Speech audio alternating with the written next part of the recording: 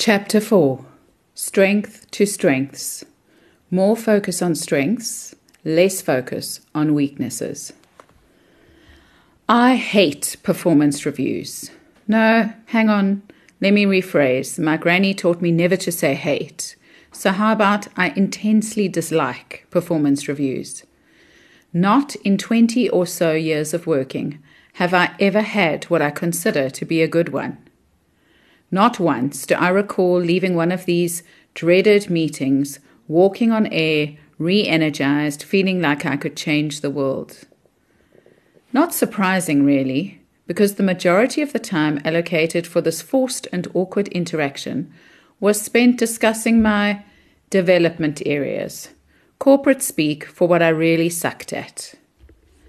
Spending time focusing on my hopeless admin and underwhelming IT skills can do that. I acknowledge I may be unemployable now, but I wasn't always that way. Neither was I a serial underperformer. My sole caveat is that, as a recovering perfectionist, I may have reacted to performance reviews more severely than most. Now that I have a little distance from the performance review debacle, I've come to the conclusion that it's not so much the actual performance review that I find so detestable, but rather the ideology that it's predicated on, that somewhere out there, perfect 10 employees actually exist, scoring 10 out of 10 in every measurable area, meeting every rigorous standard of the job profile, delivering perfectly every time. The unspoken assumption, of course, is that with enough of these perfect 10s, we should have the perfect organization, shouldn't we? I don't even have to urge us to wake up and smell the coffee. Great companies are not an amalgamation of perfect 10s. Instead, they are built on the unique strengths and talents and flaws of the people working there. Bill Gates, Steve Jobs, Elon Musk, and Richard Branson are unlikely perfect 10 candidates. Have they changed the world? Most definitely. And yet still, we persist, looking to fix what's wrong rather than looking to build on what's right. This is the medical model. Identify pathogen or weakness, fix pathogen or weakness, live happily and healthily ever after. It works fine for cells under a microscope, but it is hardly appropriate for the complex web of emotions and intelligences that make us human. It's the opposite of how we are wired to work at our best. What we focus on grows. Ever noticed how when you're considering buying a new car, you suddenly seem to notice a lot of that particular make on the road? Or that when you ponder about a relationship or friendship, either positively or negatively, you seem to come across evidence to confirm your thoughts? Or that if you focus on your blessings, more blessings appear? It's not some kind of voodoo. It's a demonstration of the principle that what we focus on grows, which is the foundational principle of appreciative inquiry. Right now, in South Africa, we're seeing this movie playing out before our eyes. In the absence of a compelling story of our united future, we are focusing on and finding evidence of our differences, which then play out as racism, victimhood, hopelessness, and blame. The more we focus on this, the more it grows. A sad contrast to the Rainbow Nation's miraculous transformation narrative that we focused on and thus perpetuated during the Madiba years. In companies, the what we focus on grows principle thrives. Sadly, left unchecked, most people focus on the negative, resulting in predominantly negative corporate conversations. Without dismissing the real issues that need fixing, leaders can improve the situation by deliberately refocusing the employee's attention to individual and corporate strengths, what they and the business are good at, and what they can build on. At Thinkspiration, we help clients put this into practice with a simple exercise. At the end of each working day, the leader of the business reflects on and captures 3 good things that happened that day. Below are some observations from the managing director of one of our clients. The 3 good things a day exercise has been a real revelation. In the midst of an extremely challenging period for me personally, the unthinkable happened. We had a fatality which had a profound impact on my own and the corporate morale. In trying conditions, there haven't been big wins. However, journaling about the 3 good things meant that I went to bed positive in the knowledge that my efforts had made a difference.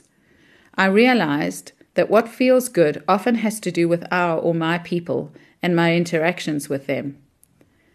I also came to realize that what makes a day good is in large part due to interaction with my family, which reinforces the fact that I need to balance my time. Some other realizations. What happens to me is not as important as the meaning I assign to what happens to me. Writing in general helps me disentangle my thoughts. It helps me to discern the difference between the forest and the trees. Most importantly, I've become aware that employees at all levels keep a close eye on me and take their cue from my positive or negative disposition. For me, being able to close the day on a positive note helps me to start the next day with a positive attitude. Some years ago, I came across a Tom Peters blog on change, where in typical style, he dismissed the need for a company-driven systematic change rollout and advised companies to rather A. Identify areas or people who have already changed, no matter how small these may be. B. Focus on these. And then C. Find more. To focus on what's working and watch it grow. So simple and so effective. The case for and benefits of a strengths-based approach are compelling. Again, research supports common sense. In companies that adopt a strengths-based approach, engagement levels are 59% higher than average. Productivity is 31% higher. Employees experience 23% fewer health-related issues, and creativity triples. What if? I've practiced the strengths-based philosophy for a number of years and observed the amazing results. But convincing leaders who are used to fixing the problem to change their minds is not easy. In almost every conversation, I'm confronted by fear. What if we overpraise our people? Won't people get complacent if you talk about how good they are? What about the weaknesses? Won't they creep up on us when we are not looking and decimate us? I've come to the conclusion that we cling to our deficiencies, insecurities, and weaknesses because they're our comfort zones. We also equate a strengths focus with pride and boastfulness, which many of us have been taught is a sin worse than death. That's where the subtlety and delicacy of this approach must be appreciated. It's not about ignoring weaknesses. Of course, we need to note them, neutralize them, or make a plan within the team to leverage one member's strengths to supplement another one's weaknesses. The same goes for knowing and focusing on one's own strengths. This is not for comparative, competitive, I'm better than you purposes. Quite the contrary. If we know who we are, where our unique strengths lie, we can relax. That soul-destroying endeavor to be better than or keep up with others stops in its tracks. This Marianne Williamson quote, frequently reprised by Madiba, frames our challenge. Our greatest fear is not that we are inadequate, but that we are powerful beyond measure. What would our world be like if we were able to switch our focus from our inadequacies and instead shine the spotlight on our strengths? As leaders, how can we apply this thinking? Firstly, we need to help people discover their strengths. Then we need to encourage them to share. Discovering strengths. The scientists out there might like this. There's a valid, reliable, scientifically developed tool that can measure your strengths. The Clifton Strengths Finder at strengthsfinder.com is an instrument that originated from one question in the Gallup Q12, which is a rigorously researched set of 12 questions about employee attitudes that Gallup has found to positively correlate with an improved return on investment.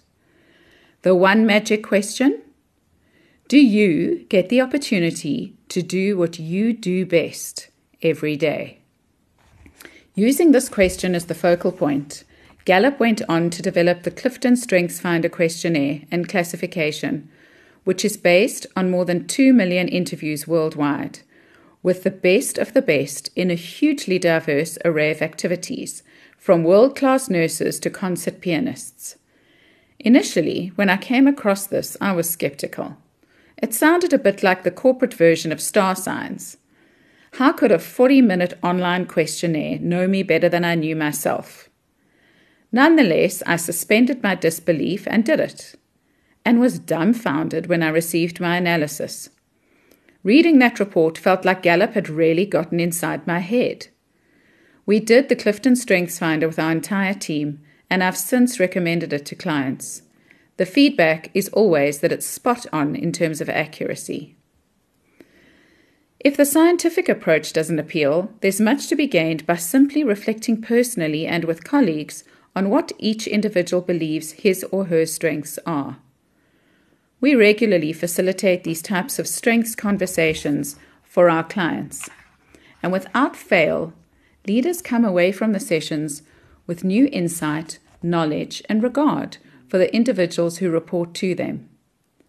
Spend a bit of time, listen attentively, and you discover that inside the cleaner, cashier, rock drill operator you see, there may be a passionate baker, leader, or event arranger just dying to get out.